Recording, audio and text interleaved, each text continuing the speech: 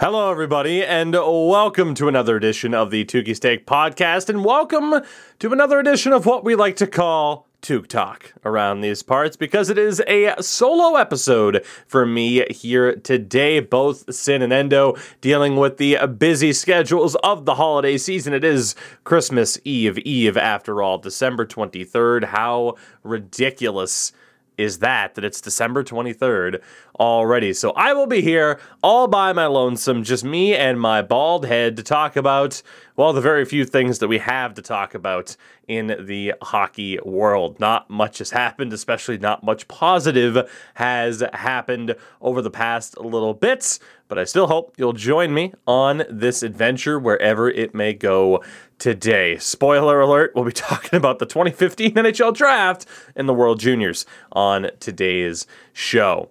Before we get down to business, though, let's take care of some business. Of course, as always, I want to remind you that this show is brought to you by my friends at Manscaped. I say mine because, again, I'm alone today. Manscaped is the perfect place for anything related to your male grooming needs. Heck, if you even want to get one of the best t-shirts you could possibly get, the best pair of boxers you will ever get, I will continue to attest to that. Manscaped is the place. Whether you're taking care of your head, your ears, your nose, or anywhere down below, Manscaped is the place for you to go. And of course, make sure you use code Tougie at checkout for 20% off your order and free worldwide shipping to get the best tools for the job from our friends at Manscaped. So with that, again, very few positive things to talk about here. The pandemic continues to rage on. You have an uncertain situation with the Calgary Flames and their arena, but let's be honest. What's there to talk about there? We've been hearing about the Calgary Flames and their arena and that whole situation for almost a decade now, so there's really not much to discuss, unfortunately. The two things that we do have to discuss today, though, as mentioned, the 2015 NHL Draft and the World Juniors, and I will start off with said 2015 Draft, and it's a shame. Can you kind of tell what I'm going to allude towards here by continually mentioning said draft? Now, it wasn't that long ago that Jake DeBrusk requested a trade from the Boston Bruins. Of course, that request has yet to be, fulfilled. And now, over the past few days, it has come out that the pick directly after Jake DeBrusk, that being one Zach Senyshyn, has also requested a trade from the Boston Bruins. It's not ideal now, is it? You look back at that draft, everyone knows McDavid, Eichel, Dylan Strome, not quite to the same extent, but still a solid player. Marner, Hanifin, Zacha, Provorov, Werenski, Meyer, Mikko Rantanen. That was the top 10. You got any of those players on your team, it's probably an improvement on at least somebody that you have in your top 6 or your top 4 defense pairings. And then it's pick number 11 with Lawson Krause. I mean, hey, he's got 300 games played. Denis Gurianov, he's been pretty good for the Stars over the last 2 years. And then you get to the 3 picks in a row. This, unfortunately, will continue to be the most discussed talking point for this organization. Really, when you talk about this era, I think, unfortunately, you have to put the 2011 Bruins team as the end of an era. You could even argue it extends into 2012. But unfortunately, maybe you could say 2013 too, now that we talk about it, right? Like, they won a cup in 2011, they made it back in 2013. But after that 2013 cup run, the Bruins did suffer a lot of what's the right word for this? I can't think of the right word for it. It's sad. It's depressing. You go for it, and then oftentimes you get what comes next. You're good, and then you suck. The word continues to escape me. And after that 2013 loss to the Chicago Blackhawks in the Stanley Cup Final, the chickens came home to roost. Johnny Boychuk had to go. They had a lot of different moves to make. which of course means they ended up being kind of bad. 2014, they ended up losing to Montreal in round one, and in 2015 and 16, if I'm not mistaken, they did not make the playoffs. That might have even extended into 2017. Now that I think about it, I try to blank out a lot of details from those particular years. And then, of course, they make it back to the Stanley Cup Final in 2019. They lose to the St. Louis Blues in 7. What would have happened, though?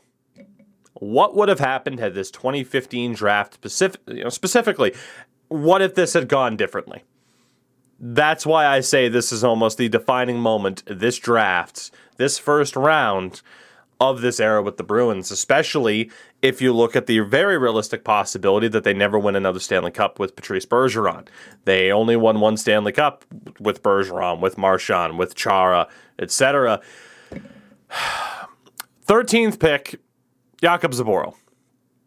It wasn't a reach at the time. That is revisionist history. He was, promoted as one of the top defenders in the draft outside of the top 10. Guys like Hanifin, Provorov, Werenski. He was in that second kind of grouping of defensemen. 54 career games. The rumors are out there. I will not confirm nor deny, but when there were rumors a few years ago of a fairly highly touted NHL prospect having a gaming addiction, Zboril's name was out there, and some people view that as all but confirmed that it was him. That is what it is. I'm not viewing him in a negative light for that, but the idea that Zboril was a reach, not really. The problem is, he only has 54 NHL games to this day, and that is a massive, massive problem. Now, he has looked relatively solid this year, but you're talking about a guy who's now 24 years old, and again, that few amount of games, he looked okay for the Bruins this year, had an ACL injury, I do believe, but yeah, it's rough. It's rough, and that doesn't help the narrative surrounding the Bruins in terms of their inability to develop prospects.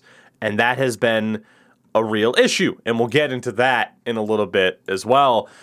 But then you get to Jake DeBrusk at pick number 14. Also, I should throw out there were rumors that Zboril requested a trade as well. So this is the hat trick of everyone requesting trades. Of course, Jake DeBrusk goes 14th overall, 269 career games played, some big playoff goals. Sorry to bring that up, Leafs fans. But he also requests a trade. And, someone who has been in the middle six, if not closer to the bottom six at times, instead of being in that top six where he should be. So it's not totally understandable as to why he might request a trade. And then there's Zach Senyshyn. 14 career games with 3 points. Now, the problem is what I mentioned in terms of how much did the Bruins whiff on the draft picks versus is prospect development the bigger part of the issue. To be honest, I think both play a hand at this, right? And we go back to looking at how the Bruins have developed draft picks. And it's kind of tough, but even if we go back to the post-2005 lockout world, we'll go as far back as that. Even the 2005 draft, there was only one player selected that played over 75 games in the NHL, and that was Vladimir Sobotka, and he wasn't a Bruin for long. He was eventually traded, I believe, for Brad Boyes with the St. Louis Blues. Their number one pick that year, I loved him, but it was Matt Lashoff. He played 74 career games, and not all of them for the Bruins. 2006 was huge, and if I'm not mistaken, this was the draft where current Montreal president Jeff Gorton was actually in control, and they ended up with Phil Kessel, Milan Lucic, and Brad Marchand. Beautiful. We can ignore Yuri Alexandrov, Andrew Bodnarchuk, and Levi Nelson. But then you get to 2007. The Bruins drafted 6 players in 2007 for a combined total of 23 career NHL games. 20 from Zach Hamill, the 8th overall pick, who went 1 pick before Logan Couture, and then Tommy Cross, who I do love but is a career AHLer. 2008. Almost 300 career games for their first-round pick, Joel Colborne, but a lot of those were played, I believe, on the Flames and the Leafs. And then Michael Hutchinson was the only other notable name. And yeah, he's bounced around a ton too. You have one career game out of Max Sauve and Jamie Arneal. Shout out to Nick Tremblay and Mark Goggin, who were also picked in that draft. 2009, Jordan Caron. 25th overall, 157 career games, not all with the Bruins. Ryan Button, Lane McDermott, who I believe was a part of the Jaromir Jagr trade with the Dallas Stars, Tyler Randall, and Ben Sexton. Nobody aside from Caron played more than 28 career games in the NHL. The 2010 draft, Tyler Seguin. Yeah, we know where he's played the majority of his games at this point. Jared Knight, Ryan Spooner. You know, again, you start to look at these names already, and we're only from 2005 to 2010. They couldn't get Jared Knight to the NHL. Ryan Spooner was in the same exact spot as Jake DeBrusk is right now. It's eerily similar. And then also in that 2010 draft, Craig Cunningham, really unfortunate what happened to him. But guys like Justin Florek, you look back at 2009, Jordan Caron could never really develop into that top six, even middle six option consistently that you'd want for a first round pick. Joel Colborne, same thing. Then you get to 2011, Dougie Hamilton, who they elected not to hold on to. Brutal. Also in that draft, 9 games of Alex Koklachev, who fucked off back to the KHL. This might have to be an audio-only version of this podcast. I'm having trouble with OBS here, so we'll see what happens if that's why on the video form on YouTube. The Tougie Steak Podcast. Alex Koklachev, 9 games in the NHL, screws back off to Russia. Who can blame him? 7 games of Brian Ferland, 33 games of Rob O'Gara. Brutal. 2012, Malcolm Subban in the first round, who has played on 3 or 4 other teams now. Matt Grzelcyk, good pick in the third round. Then Seth Griffith, same thing, high skill player, cannot jump up consistently. And then there was Matt Benning, who also has NHL games, but none of them for the Bruins. 2013, 40 games out of third round pick, Peter Cehlarik. Again, another guy who went back to Sweden because he couldn't make the jump, or the argument, the Bruins couldn't develop him properly. And then 50 games out of Anton Bleed, who's played a bit this season. 2014, David Pastrnak. That's worked out well. He's had a pretty rough season this year. I think a lot of people forget he had a really traumatic 2021. I can forgive the struggles. Then Ryan Donato.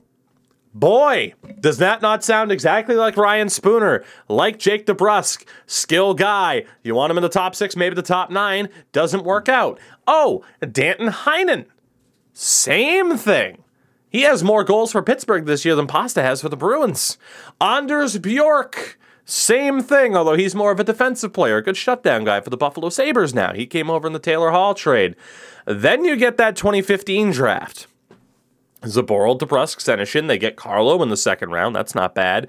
Jakob Forsbacka Karlsson. Same thing as Koklachev. Same thing as Cehlarik.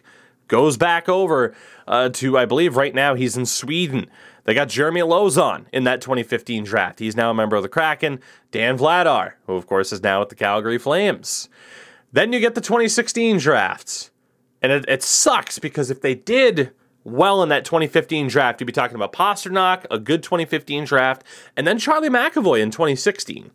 But on top of that, also in the first round, they took Trent Frederick, which 29th overall, 77 games, 8 points for a first round pick. I mean, you could say what you want about the Sens taking someone like Tyler Boucher and kind of where he's projected to go, but I mean, Trent Frederick right now was projected, and at the time, it's like, okay, bottom 6 grit, 2A leadership quality, like brutal. They get Ryan Lindgren. They deal him to the New York Rangers. I believe in the deal to get rid of the Matt Bolesky contract, and Lindgren's been really good for the Rangers. And then Oscar Steen was in the 6th round of that 2016 draft. He has 6 career games with 2 points. 2017, Urho Vakanainen, 18th overall, 16 career games to this point. I will point out other defensemen who have been drafted. P.O. Joseph, he only has 20 games. Henry Jokiharju has 167. Connor Timmins has had a lot of injury trouble. Nick Hague. Point being, out of defensemen that were selected, the 2017 draft is a bit rocky, but they still could have done a little bit better.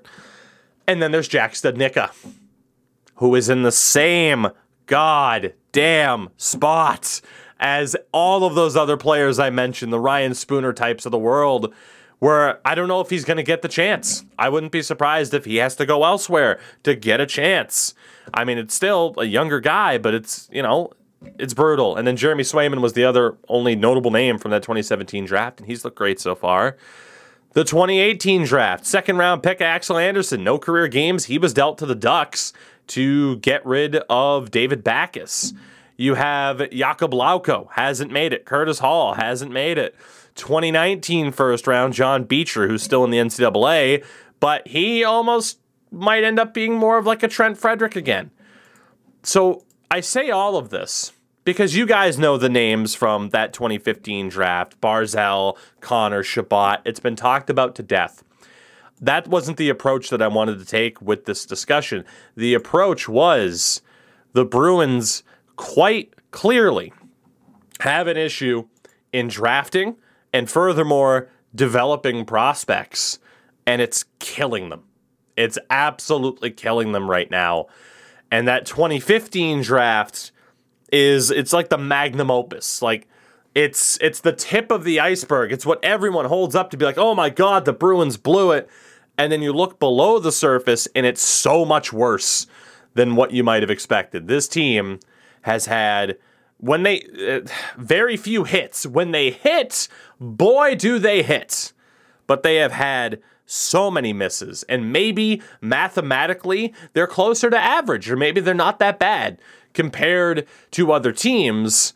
But it's kind of like the, assessment that Leafs fans have with the money that this team has, with the resources this team has. There's no excuse for this lack of success. And then, of course, the trades, and then all of those guys that now include Jake DeBrusk and Zach Senyshyn, who you just can't get into the NHL lineup consistently, or if you do, they're not flourishing. And that is where the question resides. Is it the player? Is it the team? Or both? It typically is both. But if you wanted to dish out a percentage, who's to say? I mean, we have seen examples of guys like Ryan Spooner going elsewhere, and it hasn't necessarily worked out. So that's where you'd probably put, more on the player than the team. But it's frustrating. It's so incredibly frustrating. And we just continually look at this draft for the Bruins, and just when you think it can't get worse, I mean, again, here you are. I mean, and for Zach Senyshyn in particular, look, I don't hold anything against the guy, but as has been pointed out, he was on waivers, and nobody claimed him. If he wants to request a trade, that's all well and good. I don't know if the Bruins can even get a seventh for him, maybe future considerations. But at the end of the day, when talking about Zach Senyshyn in particular, I mean, I don't know if he'll make it elsewhere. If he does, I won't hold it against him. But, it's he's just a small blip on the radar, again, of what I view as a much more larger and more important issue, and that is the Bruins' continual struggles in terms of drafting and developing prospects. Which brings me to talking about other prospects. And again, I didn't expect to go on a nice little rant about the Bruins today, but here we are. The World Juniors right now, literally as of 5 minutes before recording this podcast, we have to be honest, could be in a little bit of danger. Just flat out. Hockey Canada announced that a game between the Czechs and Switzerland has been canceled. It was a pre-tournament game, a warm-up game between those two. That has been canceled. We are still facing a potential situation in the World Juniors not happening. Nobody wants to talk about it in that way because we'd like to think that this tournament will still take place. So I am going to talk about it as if it will still take place. And I'm going to kind of run down each team here and just give my general thoughts. And we'll start off in Group A. And the team that, on Elite Prospects, it's not sorted alphabetically. It has Austria 5th. And that could be accurate. Now, I will not sit here and claim to know everything about every single prospect and that everything's good to go and everything's fine. Good God, OBS is having some issues today. Don't know what the hell's going on with this. Hopefully, the audio comes out all right. That would be wonderful. Wonderful. I'm just trying to double check some stuff here in the background. I think we're good. I hope we're good. Please, God, let us be good. I hope so. Anyway, you look at the Austrian team, and the names that stand out, I mean, let's be honest. For an Austrian team, you're not going to have the star power of the vast majority of the other nations, but, you know, a lot of guys who are playing in the Austrian men's league right now and doing, you know, relatively well, which is nice to see, or at least getting a decent amount of games. Someone like an Oscar Meyer, who might have my favorite name in this entire deal. Like, he's got 13 games with Salzburg this year. You know, the main name, admittedly, that stands out to me is probably Marco Kasper, who has 24 games in the SHL this season with Rogla, which is honestly fairly impressive. But how far is Austria going to go? Let's be honest, on paper, from what I can see, again, not from an expert perspective, but it's more so the idea of, well, maybe they can surprise a few people. And I feel like the Austrians have had a tendency to do that on occasion. They've also had a tendency of getting blown out of the water in the past. So I don't really know what to make of what's going to happen with them in particular. But, hey, they could be a tough out for some teams. But, yeah, I mean, the names, again, that catch my eye looking at this particular team, Marco Kasper is probably at the top of that list. I would expect Austria to finish bottom of this group. It brings us to Germany. Germany is next. And in talking about this German squad, again, it's kind of the same thing, right? Like, you look at Germany last year, they lost in the quarterfinals. In terms of what's going to happen here, I mean, on paper, they might be a little bit better than Austria, but they're going to be another team that's going to kind of have to fight. I mean, again, they have guys who are playing in the DEL, which is promising. I also look at someone like Luca Munzenberger, great name, playing for the University of Vermont. But again, in terms of that general star power, it's not quite there. The player names that would catch my eye, it's an even shorter list. I got to be honest. Again, hardly a prospect expert, but yeah, I don't know. Maybe Austria could surprise a little bit. You'd expect the Germans to finish above Austria, but maybe that's a bit more of a toss-up than you'd think. You have the Czechs, who do have that bit of star power, and the question is, who's going to finish second in this group, Finland or the Czechs? And you'd expect it to be Finland. But the Czechs are coming off of, 3 straight quarterfinal losses?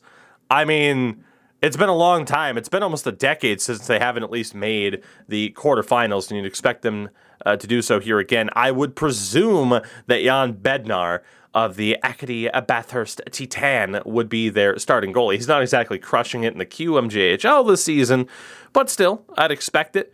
And again, they do have some star power, like Michael Krutel, who's played for Rockford this year. I mean, it's promising anytime you have someone who's already made that jump up to the AHL. Of course, you got a lot of people in the Czech Extraliga, the Extraliga, that have played quite a bit. I mean, names that jump off the page to me, David Moravich, who, yeah, I mean, at least from an NHL perspective, it's like, hey, promising guy. David Yarosek is probably the best player on this team. Like, their defense really stands out. Like I said, with Moravich, you have, you have Stanislav Svozil there as well. I really do like their defense, but in terms of those big-name forwards, I'm intrigued to see how much they can step up. Now, you have the legend known as Ivan of the Cape Breton Eagles, over a point per game this year for that particular team. Pavel Novak of the Kelowna Rockets, who is also over a point per game. Habs prospect Jan Mizak is out there, over a point per game in the O. Michael Gut for the Everett Silvertips. Like, they have some decent talent there. I don't know if it's going to be enough to jump over Finland, or especially Canada. And I mean, you look at Finland and starting from the back out, again, I'd presume that Joel Blomqvist would be the starter. I haven't heard anything in particular, but like Levi Merilainen is also on that team, but he's a sub 900 save percentage with Kingston right now, which isn't great. But, you know, you get into the star power for the Finns, and there are very few players on this team that don't have star power, or at least as it is, haven't been drafted. I'm very intrigued to see what Brad Lambert can do. I think by some people's standards, only 6 points in 24 games for Jypi Voskala. I think some people look at him as needing to have a very big tournament here to kind of raise his stock back up. I am excited to see what a Topi Niemela can do, Leafs prospect, who has 24 points in 31 games in Liga as a defenseman, which is nuts. Joakim Kamel, who was also in this draft year, 18 points in 21 games, also on Jypi Voskala. He's kind of taken Brad Lambert's hype a little bit this year. I like this Finns roster a lot. I really, really do. I don't know if it will be enough to surpass Canada kind of in that group stage, but I mean, there's no doubt, like if either Finland or Canada were to somehow fail to make it to the quarterfinal stage, if not the semifinal stage, you have to view that as a failure. And then you get to this Canadian roster, which, I mean, yeah, it honestly, I mean, Dylan Garand, Brett Brochu, Sebastian Cossa, all three are having great seasons in at least either the WHL or the OHL. You can't go wrong in goal. Forwards, you're talking about Mason McTavish, Cole Perfetti, Maverick Bourque, Jake Neighbors. Of course, Kent Johnson made it. Connor Bedard made it. It's just gross. And then you get into the guys that are actually putting up points. Ridley Gregg, Justin Sordiff, Shane Wright, Logan Stankov, and Dylan Gether, Elliot Denoyer, who might not have the biggest name value in the world. He has 36 points in 23 games for the Halifax Mooseheads this year. He was a fifth-round pick of the Flyers in 2020. And then Xavier Bourgault has 42 points in 24 games with Shawinigan. Like, the offensive firepower on this team is ridiculous. Absolutely ridiculous. End of. And then their defense, I mean, there's not a ton of pressure for that defense to put up points. But Lucas Cormier, 36 points in 26 games for the Islanders of the QMJHL. You have Olin Zellweger for the Everett Silvertips. He's over a point per game. Owen Power is on this team. And again, he has 23 points in 18 games for a just dominant Michigan team, or at least on paper, a dominant Michigan team, a stacked Michigan team. And then you round out that defense, Ryan O'Rourke, Carson Lambos, Caden Gooley, and perhaps Donovan Sabrango as well. This is Canada's tournament to lose. Flat out. It is Canada's tournament to lose, as it is pretty much every year. If I had to guess how it's going to go in the group stage, I mean, Canada, Finland, the Czechs, and then it's kind of a toss-up. I think, like, again, I'm looking at this on Elite Prospects. It's Canada, Finland, Czechs, Germany, Austria in that order, and I think that's how it's going to finish. I mean, prove me wrong for one of the, for one of the teams in that bottom three there. And then we get to a Group B, and we start off at the bottom, at least how it's ranked out, and that is Switzerland. Again, another team where I have to look at the star power on the team. Star power is not everything. You are looking at a team that didn't make the playoffs last year, lost in the quarterfinal the year before, and then the 2018-19 season, or the tournament was great for them. They had made the bronze medal game at that point. I do wonder who their starter would be. They have two goalies, and of course, as always, excuse me on pronunciations, but Kevin Pache, who plays for the Omaha Lancers of the USHL. He has a .916 save percentage in 14 games. And then you have Noah Patenaude of the St. John Sea Dogs, who is also over a 900 save percentage. So it's like, what do you value more in terms of the experience? Who do you roll with there? I'm not sure. Defensively, I want to shout out Noah Delamont, who's still on this team, who broke my heart. It looked for sure like he was going to be a really good defenseman, and who knows, he might still make it there. Leon Bixel is there as well, another name who's notable. He's played for Lexans in the SHL this year, but in terms of that crazy name value, it's just not there. And the best goal scorer or the best point producer on their team might be Lorenzo Kanika of Shawinigan, who has 27 points in 29 games. I just can't imagine this going well for Switzerland. unless, again, the team performs above the sum of its parts. You have Slovakia, who I think are in a pretty similar situation, certainly more name value on this team. Again, kind of a toss-up with who they could go with in goal. Tomas Bolo has the better stats this season, at least. I'd presume he'd be the guy. But you want to talk about name value, and there's not a ton. I mean, you do have a younger player like Philip Mazar, who is projected to go in this draft this year, top 10 projected pick. 9 points in 20 games in Slovakia this year. That's not that bad. Defensively, Simon Nemec is also there, another guy who's projected to be a first-round pick this year. And then it kind of drops until you get to the top of the list with guys like Slavkovsky. And Slavkovsky, again, another guy who might even go top 5 this year. He could be a guy that falls just because you don't know, but presumably top 10. And then I look at Dalibor Dvorsky, another name, certainly some name value there. Martin Kromiak of the Kingston Frontenacs is out there. And then Jakub, I think it's Demek, D-E-M-E-K, has 35 points in 28 games for the Edmonton Oil Kings. So certainly compared to Switzerland, more offensive firepower, some bigger star power. I could go against them, but at the end of the day, I mean, it's tough to see Slovakia finishing anywhere but above Switzerland in 4th. Switzerland definitely finishing in 5th, because this is also the group that houses Sweden, Russia, and the United States. And it would be a disaster for any of those 3 teams to not finish in the top 3. Sweden, I mean, in goal, odds are it's Jesper Wallstedt, which, I mean, my God, just in terms of the hype around him.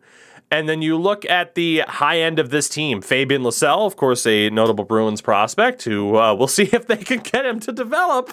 That'd be great. 28 points in 23 games for the Vancouver Giants. Oscar Olsson, who was a first-round pick of the Avs, if I'm not mistaken, this past year. Alex Holtz is going to be on this team. Zion Niebeck, Isaac Rosen, William Eklund. Some great offensive firepower for the Swedes. And then defensively, you start talking about guys like Emil Andre, Simon Edvinsson, Helga Glans is there. And again, one of my favorite names, Leo Loof. It's probably not Loof, but L-O-O-F with the little things over it. Sweden has a great team. And, you know, you're looking at a team last year is coming off of a quarterfinal loss. They're going to want to at least get back in the medal contention. It's going to be difficult to do so. But I think at the very least, you know, I mean, certainly a quarterfinals appearance. And then you get to Russia, which might be the most interesting team to watch. Presumably, Yaroslav Askarov is their guy in goal. Maybe Yegor Guskov gets a couple of starts. He's had a good season in the MHL. But, you know, how do you rate that when Askarov has some KHL experience? The bottom line is for this team, I mean, you want to talk about star power. You talk about Shakir Mukhamadullin of the New Jersey Devils, recently signed his ELC. He has played 34 games in the KHL this year. Like, he is right there. And he's putting up more points than you'll often see guys put up. I mean, look at like Alexander Romanov of the Montreal Canadiens. He never had a very overly impressive point total. So you might see 7 points and just be like, that's not that great. But think about his age. Think about the league that he's playing in. Mukhamadullin looks legit. You have Marat Kuznedinov, who is one of the big names a lot of people are looking at. 11 points in 29 games with SKA St. Petersburg this year. He was a second-round pick of the Wild in 2020. A lot of hype surrounding him. Danil Yurov expected, of course, to be a first-round pick this year. Vasily Ponomarov, who was a Carolina draft pick, I think, in 2020 as well. You got Fedor Svechkov, who was just taken by the Nashville Predators in the first round. Nikita Chibrikov, who has 22 points in 23 games played this year, split between all 3 of the Russian leagues. And then maybe the biggest X factor in this entire situation here for Russia, and maybe in general in the tournament, Matvei Michkov. And what is he going to be able to do? You know, you would presume that someone like Connor Bedard would have a slightly better supporting cast, but I do not deny Michkov's ability and talents. And that could even be enough. I mean, I'd still probably peg Russia to be ahead of Sweden in the standings. And Russia might even be able to take the group because I look at the United States, the reigning and defending champions. And I mean, I'm intrigued. Right? I presume that Drew Comessa will be their starter of the BU Terriers. I mean, it could be a chance for Dylan Silverstein to take over. But you look at this roster. Logan Cooley at the start. Big fan. Presumed first-round pick coming up. U.S. developmental program. We'll see how he does on the big stage. Sasha Pastujov has been really good for the Guelph Storm. Tanner Dickinson, he's been good for the Sioux Greyhounds. Matty Beniers, of course, from Michigan. As per usual with the U.S., I just don't know if they have the same name value and hype around them, which oftentimes does kind of benefit them because it seems like they won't have the same amount of hype and pressure that the likes of the Canadians and the Russians have on them. But Jake Sanderson on defense, Luke Hughes, pretty big fan of Scott Morrow for UMass as well. Not to mention, Tyler Clevens up there as well. And then you look at these, the rest of the forwards, and again, there is talent there. I mentioned the likes of Matty Beniers. You have Matthew Knies, I believe it is, Knies, who was a Toronto Maple Leafs draft pick, second round this year. Again, excuse me on pronunciations. Matt Coronado, who was drafted by the Flames in the first round. Mackie Smoskovich, a Panthers first round pick. And Chaz Lucius as well, who I thought had the best name on this team until I remembered that Red Savage exists, a Detroit Red Wings draft pick. So I look at this U.S. team, and I use the term, can they perform above the sum of their parts? And I think that's where we kind of look at this team, because I look at the Russians and I look at the Swedes, and it's like, I don't know if the U.S. is topping this group. Again, it's tough to imagine any other situation where any one of those three teams somehow does not make, the quarterfinal situation here.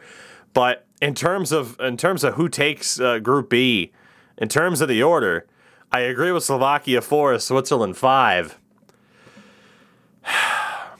I don't want to doubt the U.S., man, but there's just something that says it could be Russia, Sweden, U.S. I mean, again, that is a complete toss-up, whereas I think Group A, you're pretty much locked into Canada, Finland, and the Czechs, and then we'll see between Germany and the Austrians. But that B group this year for the U.S. is pretty scary. So in terms of how I expect the entire tournament to go, I got to be honest, not entirely sure.